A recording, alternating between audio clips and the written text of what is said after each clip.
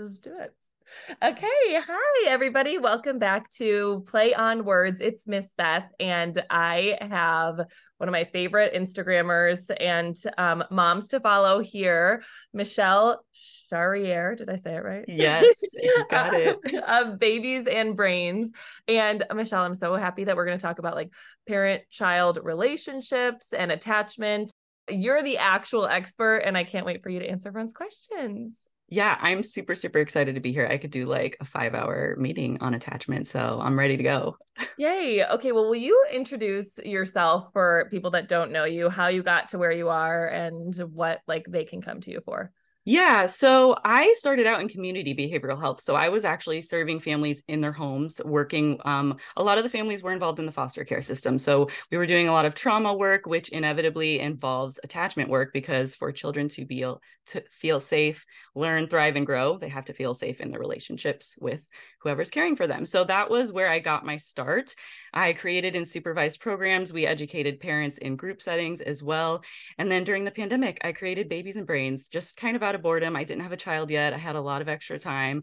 I wanted to share more information with parents around the globe. And it ended up turning into a business where I did used to run in-person groups. Now I'm focusing more on digital content, courses, and master classes and guides. Yeah. Wow, have you practiced that before? No. That was such a good summary. Whenever people ask me what I do, I'm like, always... there's no short answer, but that was perfect. Well, thank you. I think it has to do with the fact that I'm tired and I didn't have time to overthink it. So it just like, I let it out. I forgot to introduce that you have sassy content, which is I feel like I'm like, you need to have a personality if I'm going to follow you. Like I need to know not just information all the time. And I like that you give it back to people. Oh, thank you. Yeah, I feel like lately I haven't been as sassy. I'm like sassy and sensitive. So sometimes I have a hard time with it because I'm like, I can dish it, but I cannot take it. Okay, you guys, like be nice. Literally will read a mean message and like I'll like tell my friends or something. They're like, block them. And I block them. And I'm like sitting there and I'm like, you know what? And I'm like, go on, block them. So I totally get it. And do you go back and talk to them then? Sometimes. And like, I'll just be like, you know what? I have something to say. I've been thinking about this for like 6 hours. So say something about it. You know what?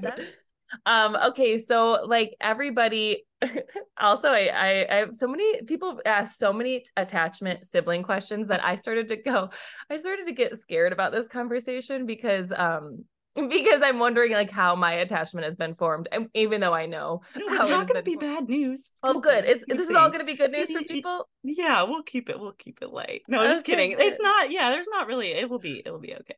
Why do you think that people like get like scared about stuff like that? Like being like, oh no, like everyone just thinks that you're going to hear that you're doing everything wrong. Yeah, honestly, like I did not realize how much anxiety that parents have around attachment until I was like, I guess, in this world, because I don't know, when I was working with people face to face, it wasn't like that. And I don't know if it was just like the circumstances or the setting or what, but like everyone on the internet has time to worry about everything they're not doing. Like I'm not working out enough and I'm not eating well enough and I'm not taking care of my kids well enough. And the comparison, it creates so much anxiety. Literally all of the attachment questions are anxiety backed usually. So if that's what's in there, like that's what I usually get. Oh, interesting. Yeah. Oh, I hate that. We're worried about everything.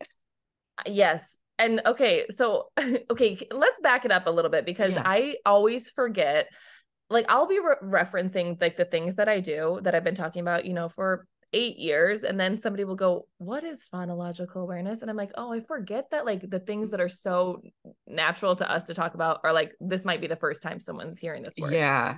So what is attachment and why is it important?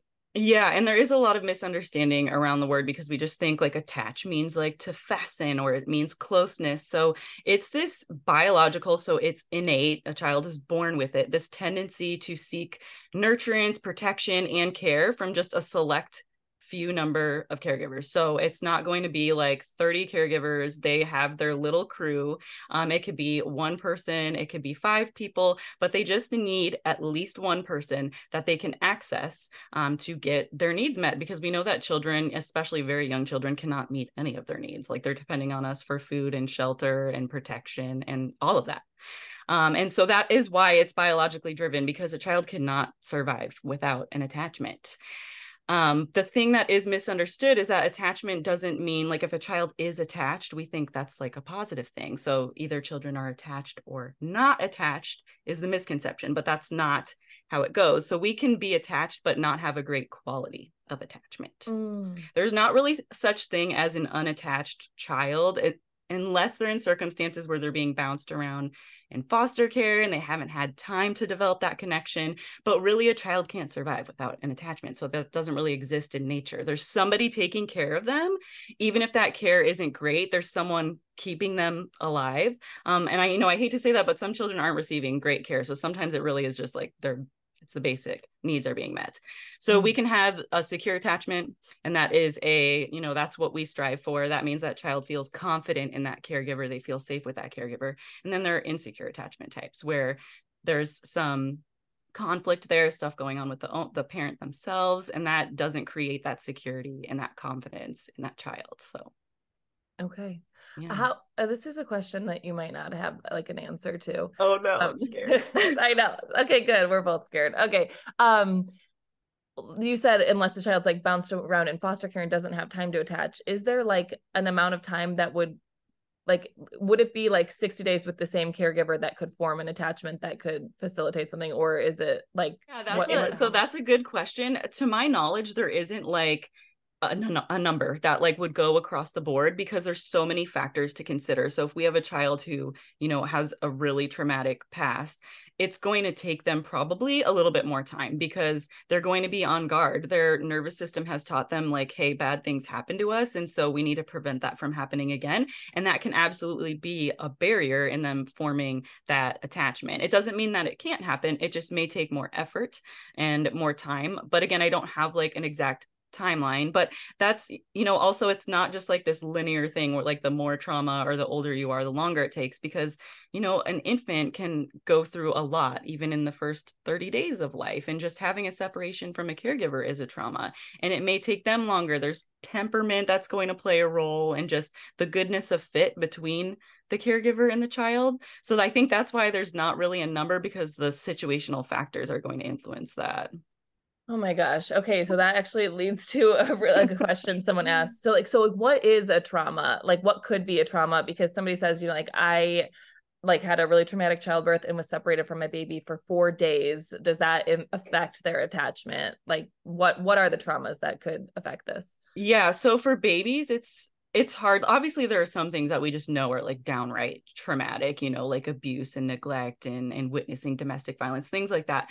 But trauma is also so individual. Something that really frightens and overwhelms one person may not do that to another person. We can have two people in a really similar car accident and one person recovers and one is traumatized. So it really comes down to that individual's nervous system. And trauma and toxic stress is different from just like the everyday stress of like, oh my gosh, someone merged into my lane, or those little like spikes that we get, or even just the regular stuff like I spilled my coffee all over the place. It's truly overwhelming that person's nervous system to the point where they don't have access to the tools to cope with it.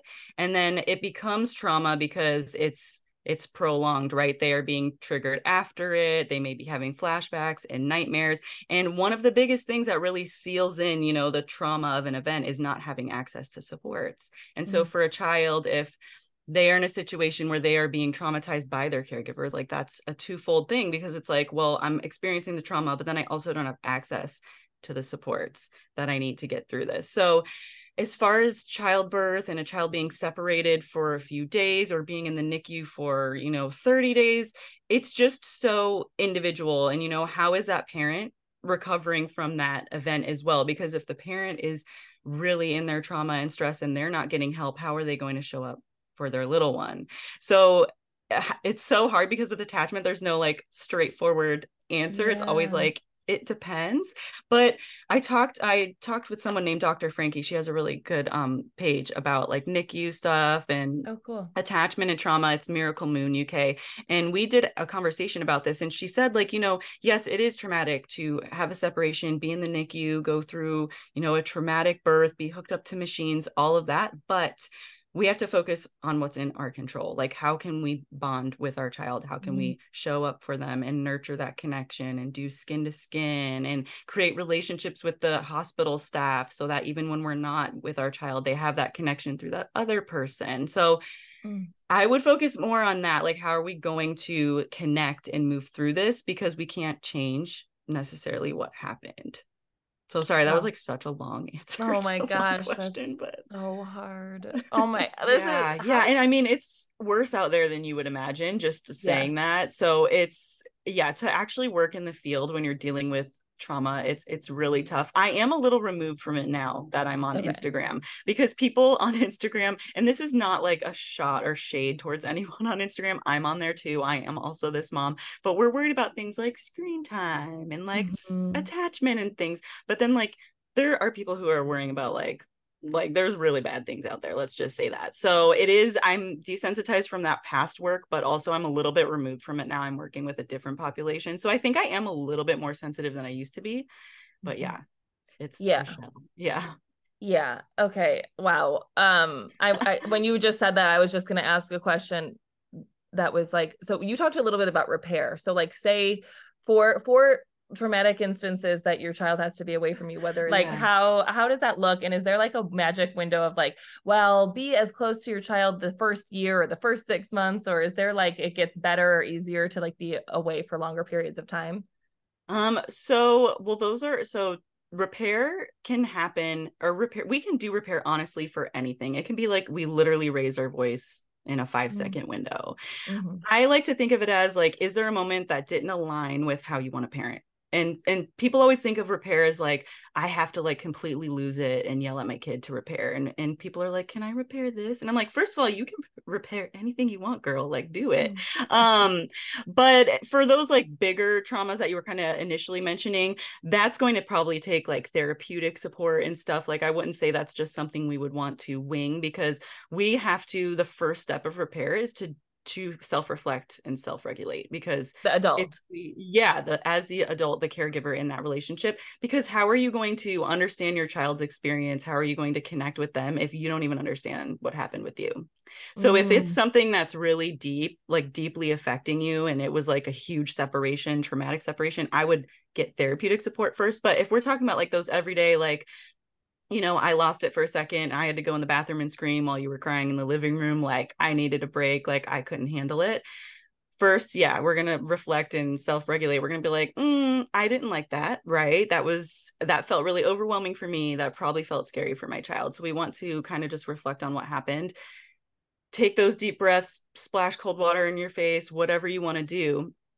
And then the next biggest step is really connecting with our child. So if you feel like you're in a place where you're not seeing them as the problem anymore, you can truly connect to their experience, that means you're ready. If you're still going, well, if you wouldn't have ran in the street, then I wouldn't have done that, you're not ready for it, right? Like, if you're still blaming your child. That's so important, I think, for people to hear. Yes, because we tend to look at like their behavior is what caused my problem. And it's like, no, you are responsible for your behavior, right? If we can't be responsible for our behavior, then like, how are we expecting that from our children, right? It doesn't make any sense. Really. Well, I think there's like plenty of adults that are in like adult to adult relationship that would still blame the other person for their behavior. Oh yeah. I mean, and like we all have tendencies to do that, because when we feel discomfort, we like want to deflect the pain and the discomfort onto someone else when it's too much for us to manage. And so when we're doing that to our children, like in adult to adult relationships, we both have fully developed brains. So it's like, we could work that out if that happens. But for a child, they don't get it. So if we're blaming them, like sometimes children internalize that. They're like, am I the problem? Like, is it me? Like, is it, so we really want to make sure that we get comfy with the uncomfy that is happening first. And then we have to connect with them and say like, I know that was really scary when mom yelled, or I know it was really hard to be away from me when I was at work. We don't always have to repair just from being separated or at work, because if we set our children up to be in a safe environment, it may have not, overwhelmed them. It may have not been a rupture. Okay. So we really want to look at those situations where we did something that wasn't aligned with how we want to parent, and our children felt overwhelmed and afraid and upset. So acknowledge their experience, accept their feelings, allow them to be mad at you. Parents have a really hard time with that one. It's like, you're not allowed to be mad at me. Like, I'm your parent. Like, why are you so ungrateful? Like, how could you be mad? I didn't even do anything. You're the one that ran into the streets. Like, I saved your life. And we start getting like all into this logic. And it's like, they are not being logical in this moment. They're a child. They are emotional. Let's connect to the emotions. So just let them feel what they feel. If they're like, I'm mad at you, or you did scare me, or you're the worst, I hear you. I hear you. I always just say, I hear you. Like, that's a good one to stick to. I hear you. I know that's so hard. You don't even have to name a feeling. Like, parents get very stuck on like, what's the feeling? And they're like going in this like list in their mind, and they're like getting all like in a tizzy about it. Stay in the connection. Just say, I know it's hard. And then, you know, if the child did do something that was like out of line, like they hit, okay, that is dangerous. We don't want them to do that. We can also set boundaries while we're repairing and accepting their feelings. So we have this like balance that we need to keep. It doesn't have to be either or. We don't have to be like the big, bad, strong parent or the like mushy one. We could do both at the same time. Oh, that's good. That's a Yeah. good reminder. And also, when you just said like stay in the connection, I always like the thing I say to myself most throughout the entire day, every day, is you can either have connection or be right. And like, I'm like in every conversation, I'm like, what is my goal here? Connection or to be right? Like, it's like, okay, I can connect to that person's feeling, not like, no, you shouldn't feel that way because Yeah. I didn't do anything wrong. It's like, I'm thinking this is tips for like adults in Oh, life. yeah. Everything that we apply to children applies to adults because we Yeah. were all children. So it still makes sense for us. But you know what you were just saying, I have a hard time with that, honestly. Like, I always feel this need to defend. Like, I don't want to be misunderstood. And that we have to also be gentle because that comes from a childhood kind of wound sometimes, you know, feeling just misunderstood. Sometimes children are scapegoated and all the problems are put on them. And so we just want to like defend our goodness and defend our intentions. And so it's not that that impulse is like a wrong thing. It's from something. It's telling us a story and it's important. But like you said, it does take us out of connection. So we it's a lot to work through that. I still am working through that. I How have do you that do that? tendency. How do you work Honestly, through it? like, I just have to, well, like in the moment, initially, I do have the impulse to become defensive. That is one of my things. And my husband, if he could hear this, he'd be like, yes, it is. He'd be like nodding his head. But so in the, like, sometimes right away, you don't catch yourself, but it's about that reflection afterwards. It's like, okay, I was doing that thing again. And that disconnected me from the person that I want to understand me, right? Like, that doesn't make sense. That's like an oxymoron. Like, we want to be connected. So yeah, it's that reflection. If it takes time, like, you know, whatever you have to do, take time to yourself, deep breaths, whatever it is. And then you have to like reconnect with that person and own it. And that's the hard part. Whoa, I hate that. Yeah. I Oh hate it my. too. It's uncomfortable. Oh, being a human is so weird. It's hard. I know. Okay, that's good. That's good. This is all very good. Okay, so a couple questions that I'm looking at. A lot of people want to know welcoming a new sibling tips, and also this question I really want to make sure we don't skip is if my baby only wants to be held all the time, are they too attached? Like, Oh, am I creating a yeah. clingy baby? Yeah. Oh, that's a good one. Okay. So the sibling. So how do we prepare an older child who has a sibling coming? So I think what happens is we think that because things are different or because we have to do things differently, like we can't hold both children all the time. Like, it's just going to look different when we welcome another child, inevitably, that we think different is worse. Like, different is inferior in some way. Different means I'm not doing my best because I was doing my best with one. And, you know, now I'm definitely not going to be able to do it with two. But we have to realize that, like, this is how families work, right? Like, if every second, third, fourth, and in your case, fifth, sixth, seventh, eighth child would be doomed because they weren't the firstborn, Yeah. how would we evolve as a Which species? I mean, knowing a lot of firstborns, I'm like, I am a firstborn. yeah, I can tell. No, really though, you can tell. Like, Yeah, I you can. definitely, maybe not like right now, but like you definitely can tell in Oh general. no, do I seem like a middle kid? I don't know actually. I'm like thinking of my middle siblings. You're like right in the middle. You're Yeah, four? yeah. No, I don't know if you seem like a middle kid to me. Do people tell you that you do? No, No? nobody ever like, Yeah, but I I was think gonna it's, say I don't think so. but my oldest sister is like so oldest sister. And And it's when like, it's a sister, it's like another level. it When it's is a another yeah. level. And so it's like, so I'm like next to her, I'm like, I'm so like fun and free spirit. I'm not that Yeah. free spirited, but I am like, yeah, sure. Like I'll hop on a plane in an hour, like kind of like That is that. pretty free. It's pretty free. I'm just kidding. I wouldn't really, but I do arrive at the airport about 30 minutes before my Oh flight my gosh, boards. stop. I No. know. See, that's the difference. That's where I'm like, do I seem middle kid? But okay. So everybody has like, it's not just if you have another kid, that's not gonna mess It's up your not, kid. yeah, it's not like automatic insecure attachment. Of course, there's going to be a learning curve, right? Like we can't possibly like just immediately have it down, right? Like even when you have one child, like you have to go through this process, this dance, this rhythm that you learn together.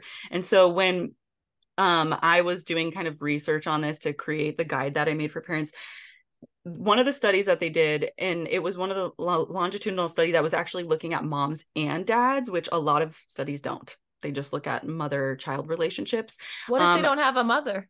yeah, I know. Okay. Well, and what about like, same-sex parents? There's a lot of Yeah. people left out of studies frequently. I think maybe they're getting a little bit better, but like all of the like longitudinal studies are like usually between mother and child.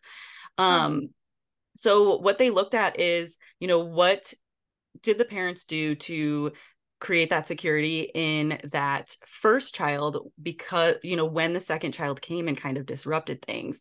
And it came down to the parent being mindful of how they were presenting, being mindful of their feelings and their stress, how well the parents co-parented, and Mm. then also the support system that the parents had, and the parents' tendency to not just focus on behavior and not just modifying the behavior, punishing the behavior of the older child, but seeing that there was something underlying there, understanding that there was an emotional experience happening. So parents who focused on like punitive punishments, like, you hit your baby sister, you're in your room for an hour kind of thing, and Mm. just focused on that. They weren't really aligned with their co-parent. They didn't have a lot of support. That's where the risk comes into play. But that is the case for even if you just have one child. It's the Yeah. same risk. So nothing really changes. It's just obviously things get harder with a second child. So if you are welcoming a new sibling, you want to focus on how are you taking care of yourself and your own stress? How are you, reflecting and becoming aware of your internal experience? We're not going to be able to stop stress. So don't people stress about stress when I talk about this. They're like, wait, I am stressed. Now I'm stressed Oh. about being stressed. Don't stress about your stress. Just like notice it, become aware of it. That's where we make changes, awareness. Maybe have a plan with your co-parent, or if things aren't going great with your co-parent, like put resources there, therapy or whatever that's going to look like. Broaden your support system, reach out to your supports, delegate things to your supports, have them locked and loaded and ready. And then as far as behaviors and punishment go, you want to just, this is kind of like, I don't know exactly if everyone's going to have access to this, because I'm like, kind of educate yourself on that behaviors have meaning. It's not just behavior is the problem, behavior is a symptom. So we want to understand that when my child hits, or they become aggressive, or they tell me they hate me, or they're pushing me away because there's a sibling, none of that is the real case. There's Mm. feelings of jealousy and disappointment and all these things underneath. And so I'm going to say, like, work on understanding that. How are you going to do that? I mean, my page would do some of that, and some of the resources I have there, books on understanding behavior. The Whole Brain Child is a really good, one that a lot of people know. But yeah, not focusing on like punishments, focusing on connection to the Mm-hmm. underlying experience. So those are like the four, I think I listed four things that you would want to focus on. Preparing your child ahead of Mm-hmm. time. People are like, when do I start? If you literally like pee on the stick and you want to tell your child, and start then, like, hey, 2 lines, baby, this means two of you. Go ahead. I mean, you can start then. It's a Oh, personal that's preference. funny. It's a personal preference. Like if you feel like good about what's happening in that moment, share it with your child. But if you're like, oh my gosh, I'm pregnant, everything's spiraling, like what am I going to do about this? Maybe like understand it yourself first and then start to prepare your child. Seems like a theme. Understand it yourself first. Yes, yes. But I would say like at least a few months before the new sibling arrives, you want to start like talking about it more. And even if you're like, my toddler's so young, they don't understand, like we know that receptive language, I mean, you know, all this, it's developing like 8 to 9 months, they're starting to attach, you know, meaning to words. That doesn't mean they're going to understand everything that you're saying, but they understand connection. They understand the warmth of your tone. So it's not going to be a bad thing if your child doesn't catch every word. Still do it, practice, tell them like baby sibling is coming, and involve them in the little things. I think that's what parents forget. We start like, we're painting a room and we're moving around furniture. Like we're doing all these little things and kids pick up on that, right? They're like, Yeah.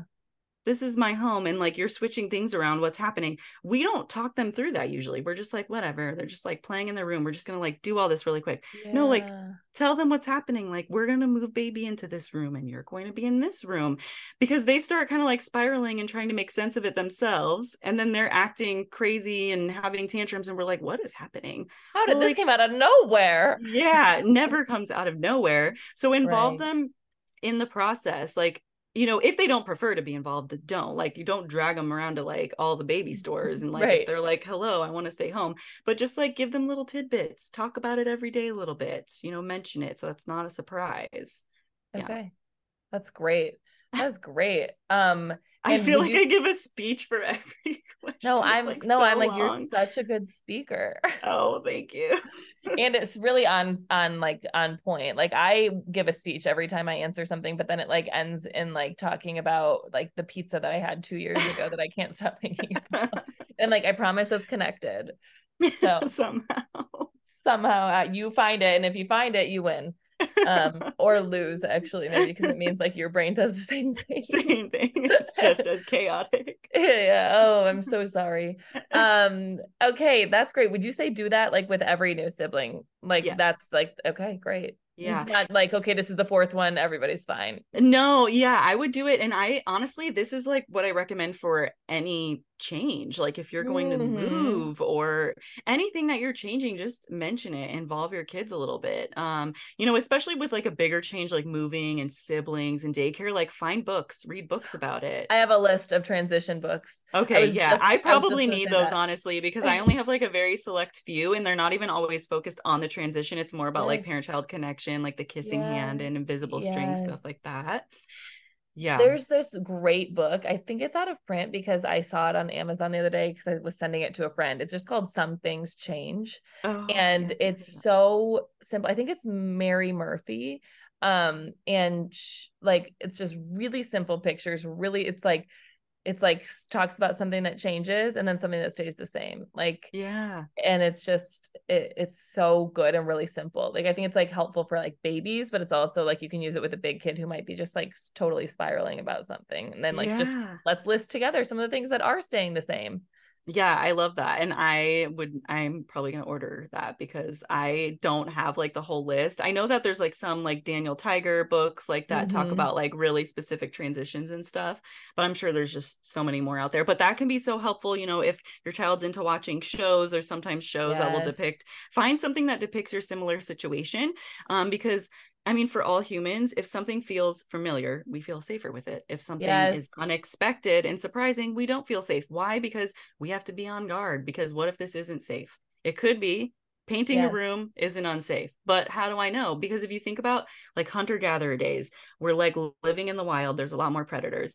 We have to be aware if something's changing in our environment, because that could mean danger. Like, are there new animal footprints and like animal droppings nearby? Okay, like something's wrong. Or like, is a storm rolling in? Like, we have to be very aware of our environment to survive, and we still have that instinct. And so when little things change, when there's like cones on the freeway that you take to work every day, you're like, what is happening? Like, how long is this gonna last? How am I gonna get to work?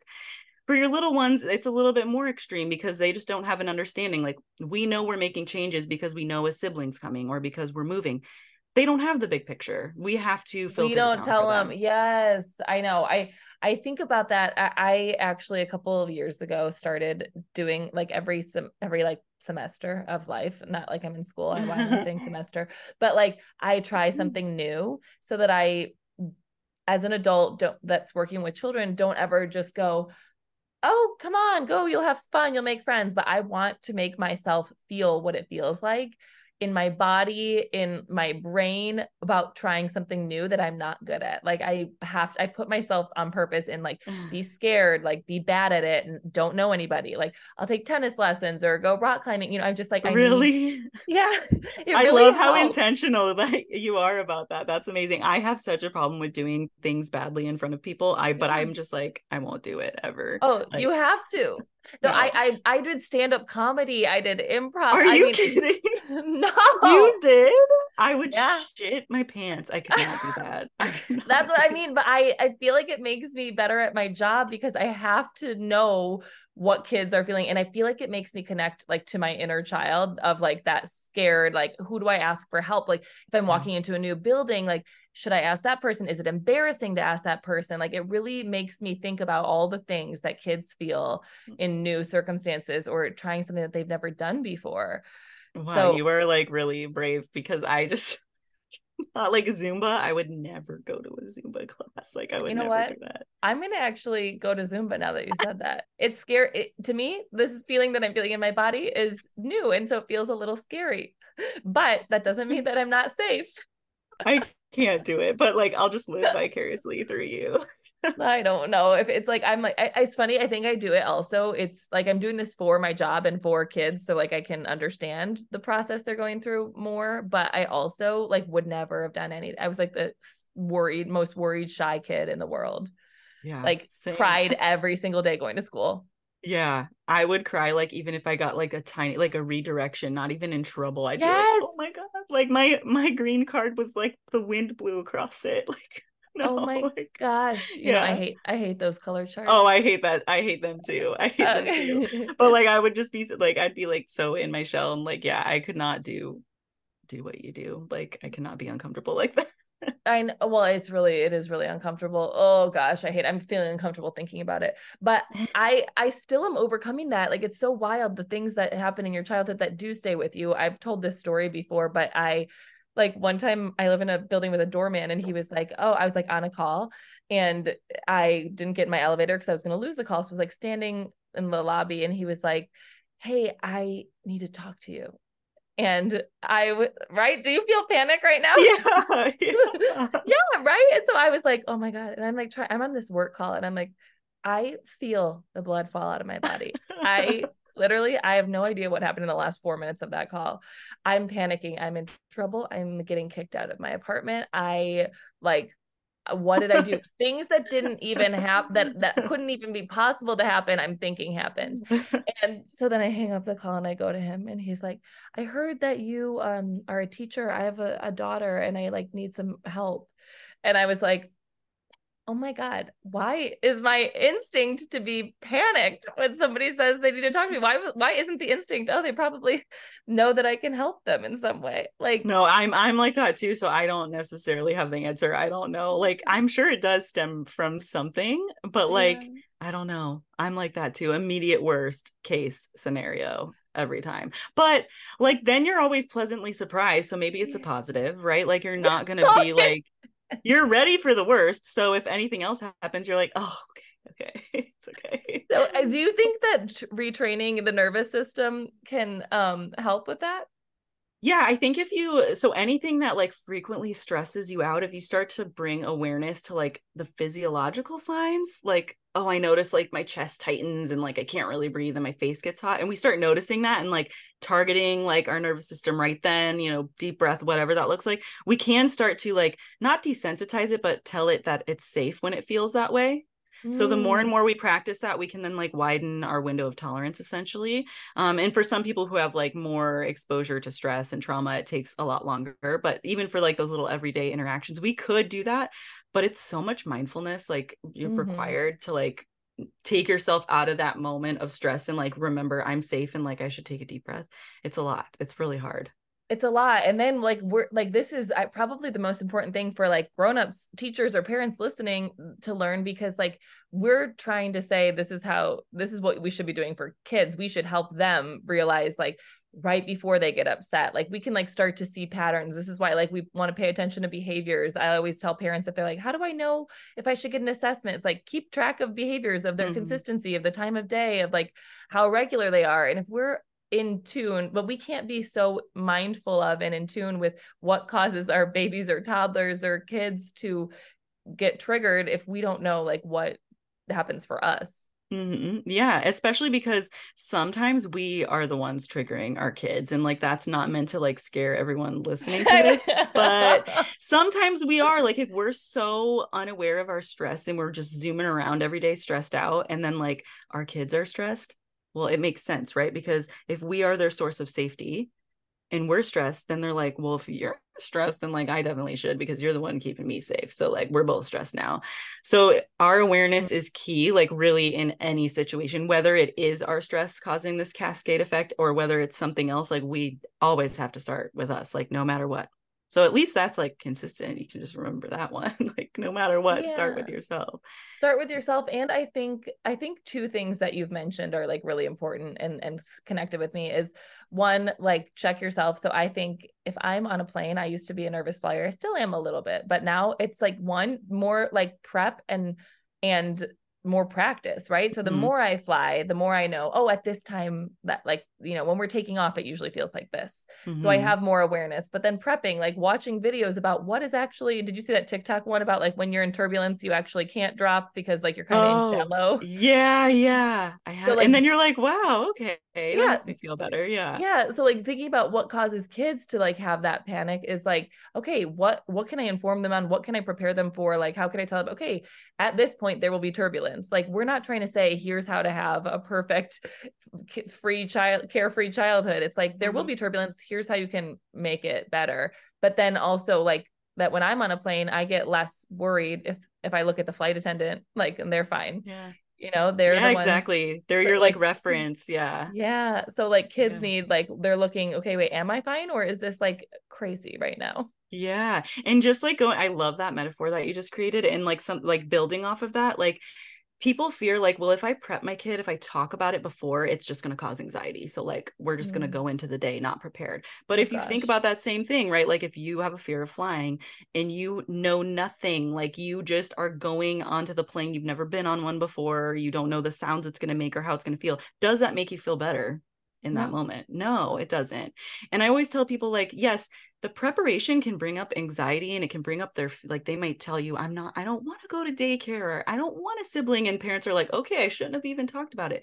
Let those feelings out now. Isn't it better to have them let out now in a safe, controlled container rather than don't speak of it and then it all happens on the day of the transition? Like you want it to happen before. You want to have an idea of what they feel like. You want to know their fears. You want to co-regulate with them and help them so that when it actually does happen, they feel safer with it. So don't let that part scare you if like stuff comes up in the prep. Yes. And also there's this book I think you would love. It's called Ruby Finds a Worry or something. Oh no, I haven't heard of that one. Oh, it's so cute. But it's like basically this girl is like, oh no, this worry is following me. And she tries to like get it away from her. And then it gets so big that then she's like, all I can think about is the worry. But so then it like, oh but my it's like, gosh, I love that. You know, it was like, if you just like let the worry like come along on the car ride, just like sit next to you, like it's okay. Like, so it's like, it's okay. Your emotions, how you're feeling, everything is okay. Rather like let it out as soon as it comes and then just be like, yeah, it's here. It exists with us. It's not too big for me to handle. Yeah, like say hi to it and then recognize that it's there. Yeah. Oh my gosh, you need to give me like a book list, honestly, because this is one area that I actually need more help in. And you just listed off like a bunch that sounded amazing. So are you gonna attach it to like the podcast? Do you do that? I sometimes, I mean, I do. I need to remember more. Like, I feel like I'll like mention like 5 things. I'll be like, I'll attach it in the show notes, and then I'm like, just message me on Instagram if you need help finding. Oh dang! So I just said it here, and now you're gonna. No. I'm gonna remember. I'm gonna remember to attach it. Books in the show notes. Got it. It's already.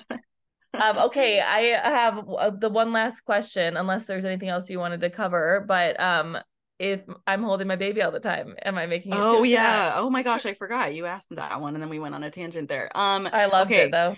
No, so again, when we're thinking of attachment as like literal, like fastened, then it seems like on me too much means too attached. Well, first of all, no such thing as too attached, right? Mm. Like if our child is very securely attached, that is a good thing. There's no tipping point where it becomes too secure. It does not happen.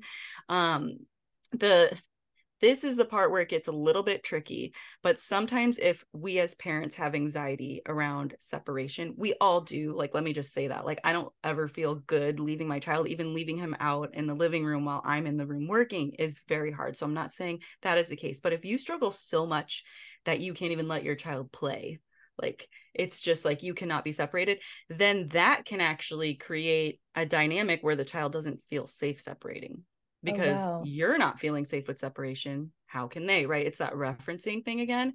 But that is not a case of being too attached, right? So there's this like kind of like there's multiple layers there. Like, yes, those behaviors can happen and sometimes they're indicative of a concern. But I mean, my child is 20 months. He still loves to be held all the freaking time, right? Like there are some Yeah. children who just have certain temperament types. They're more sensitive. You are their source of safety. They want to be near you. That is all normal. So it's hard to talk about this topic because there's some like little like notes and nuances, but I also don't want people to worry. Like a lot of it's also still normal. I would say like you would know it's not normal if like you are having this massive like feeling of anxiety with separation. Like you literally like I said, can't let them just go play with blocks because you're like, do you not love me anymore? Like you're over there playing so nicely. Like, do you hate me? No. That is more where I'd be like, okay, let's like reflect a little bit. What's going on? Do you have experiences with rejection and like stuff like that, like in your own past? Mm. If the Mm. child's meeting your need for closeness and then they have difficulty separating, that's where I would say we're not in the like secure, everything's normal and good. That I would be a little bit concerned there. But yeah, there's no such thing as too attached. There's no such thing as having too strong or too secure of an attachment. Children like to be near us. Again, we keep them safe. They think we're funny, like we're the best people in the world. So why wouldn't they, right? It makes That's total true. sense. So yeah, you That's true. likely, like most of the time I would say parents didn't create that, like if they have a sensitive child who wants to be on them. But if you, again, it all starts with you, look into how you're feeling about the separation and start there if you are concerned about your child's inability to separate. Okay, that's great. And also, I just saw one other question, which I know you Oh, talk that's about okay. this a lot. Contact naps versus sleeping on own. That's best way to support the development, is what their question is. Yeah, so contact naps are great and like we still do them, and my son, like I said, is 20 months, but they're not like necessary to get to, like put your child on a path to healthy development. Like Okay. if that's the only way that your child sleeps and they love it, like of course that's going to fill their cup up, it's going to support their needs, so of course that could be a good thing. But good thing for some children doesn't mean bad thing for everyone else. Like if your child doesn't like contact naps, or you just can't do it, maybe you have five children running around or you go to work but your child sleeps fine or they're being cared for someone else who's amazing, that doesn't mean like your child's worse off because they're not contact napping. So I would say like follow your child's cues. Like for my child, he loves it so much and like we kind of couldn't put him down, so for us Mm. it was the best thing for his development in that moment. But then like my friend who can put her baby in a crib and that baby sleeps for like 12 hours, that doesn't mean they're less attached. Less attached isn't really a thing, but it doesn't mean like they're insecurely attached. It's just babies have different needs. Following our individual baby's cues and needs, that's what's most important. And then if we do need to make a transition, like let's say like we for some reason have to go like to on a vacation or go back to work, whatever that looks like, I'm thinking about my own scenario. Knowing Mm-hmm. my child does better with contact naps, I can still slowly prepare him Mm. for a transition into another form of sleeping on a floor bed or whatever. But we just want to be mindful of their needs and their feelings and following their cues, doing it slowly if that's something that they need. So yeah, there's not one way that's better or worse. It's just individual. If your child sleeps alone and you can just put them down, like, okay, well, stop bragging about that so much. Wow, must be nice. But yeah, no, you can contact nap until your child's 3 or don't. It's not that one is going to turn out better than the other. So yeah. Oh, that's such a good reminder. Yeah, it's not, we complicate a lot of things and it's really just, it's Uh, not that, it's not that, yeah, it's not that simple, but it's also not that complicated, if that yeah. makes sense. Agree. That is, I feel like that's like I feel like that's like my mantra now for today. It's not that simple, but it's not that complicated. Yeah, it's somewhere in the middle. That should be like the overthinker's mantra. Yeah, it's medium complicated. It's you can figure it out. Yeah. Yeah. Wow, I could talk to you all day. Do you have any last parting words for the world of this huge following of the podcast? I The honestly, millions of people listening to this episode. Oh, stop. I mean, like the fact that you have a podcast is amazing because I would be so scared to do that. That would be one of my fear things. You know what? You have to do all these fear things now. I am gonna make you. Not Zumba. That's like where I draw the line. Okay. That is so funny that was your first thing. It's just so scary. Would be so scary. It is. I can't. The energy required, the like moves, like I just can't do it. I can't do it. This is so funny that is your biggest fear. I mean, it's not my biggest fear in the grand scheme, but when I think of trying new things, like anything involving like dancing skill and like just like being able to let loose, I cannot. I'm like, I sound so fun, don't I? Like I go to parties and I can't let loose. Oh my gosh. Wow. I love that. But yeah, I mean, I guess obviously there could be a million things to add on this topic as far as attachment goes, but like, I mean, I feel like we covered good ground just because the underlying theme is the same in everything that we talked about, right? We see that different topics, we're always talking about, inner reflection, inner self-regulation, preparation, all the things stay the same across the board. So for any parent or teacher, the number one place to start is in the mirror. Yes. Look in the mirror. And that's the hard, like people don't want to do that. They want to do all the other steps. They're like, I'm going to buy a course on everything else except for that part because I don't want to do it. Do not make me look at my inner child wounds. No, seriously. That is how it is. Somebody said to me the other day, they're like, at what point is it no longer a wound and it's just your personality? And I was like, what?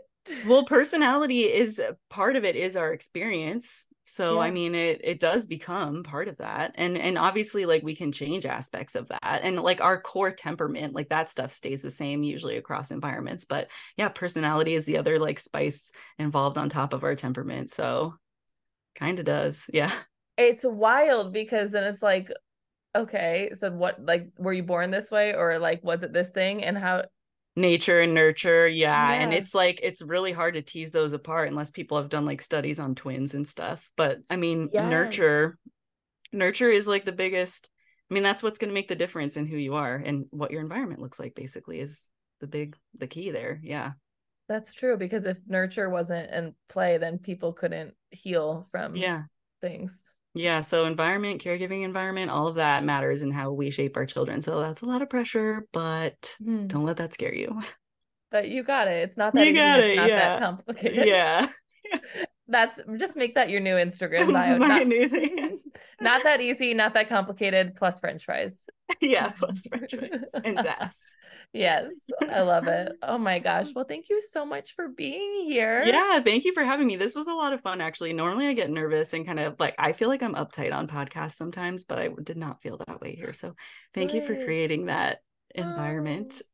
Thank you for nurturing me in that way. You know what? I try to make it like, so it's a podcast that people just feel like they are just like talking with their friends. So I'm like, when people are like, what do you want me to prepare? I'm like, nothing, please. Like, I want it to be natural. You're already an expert in what you do.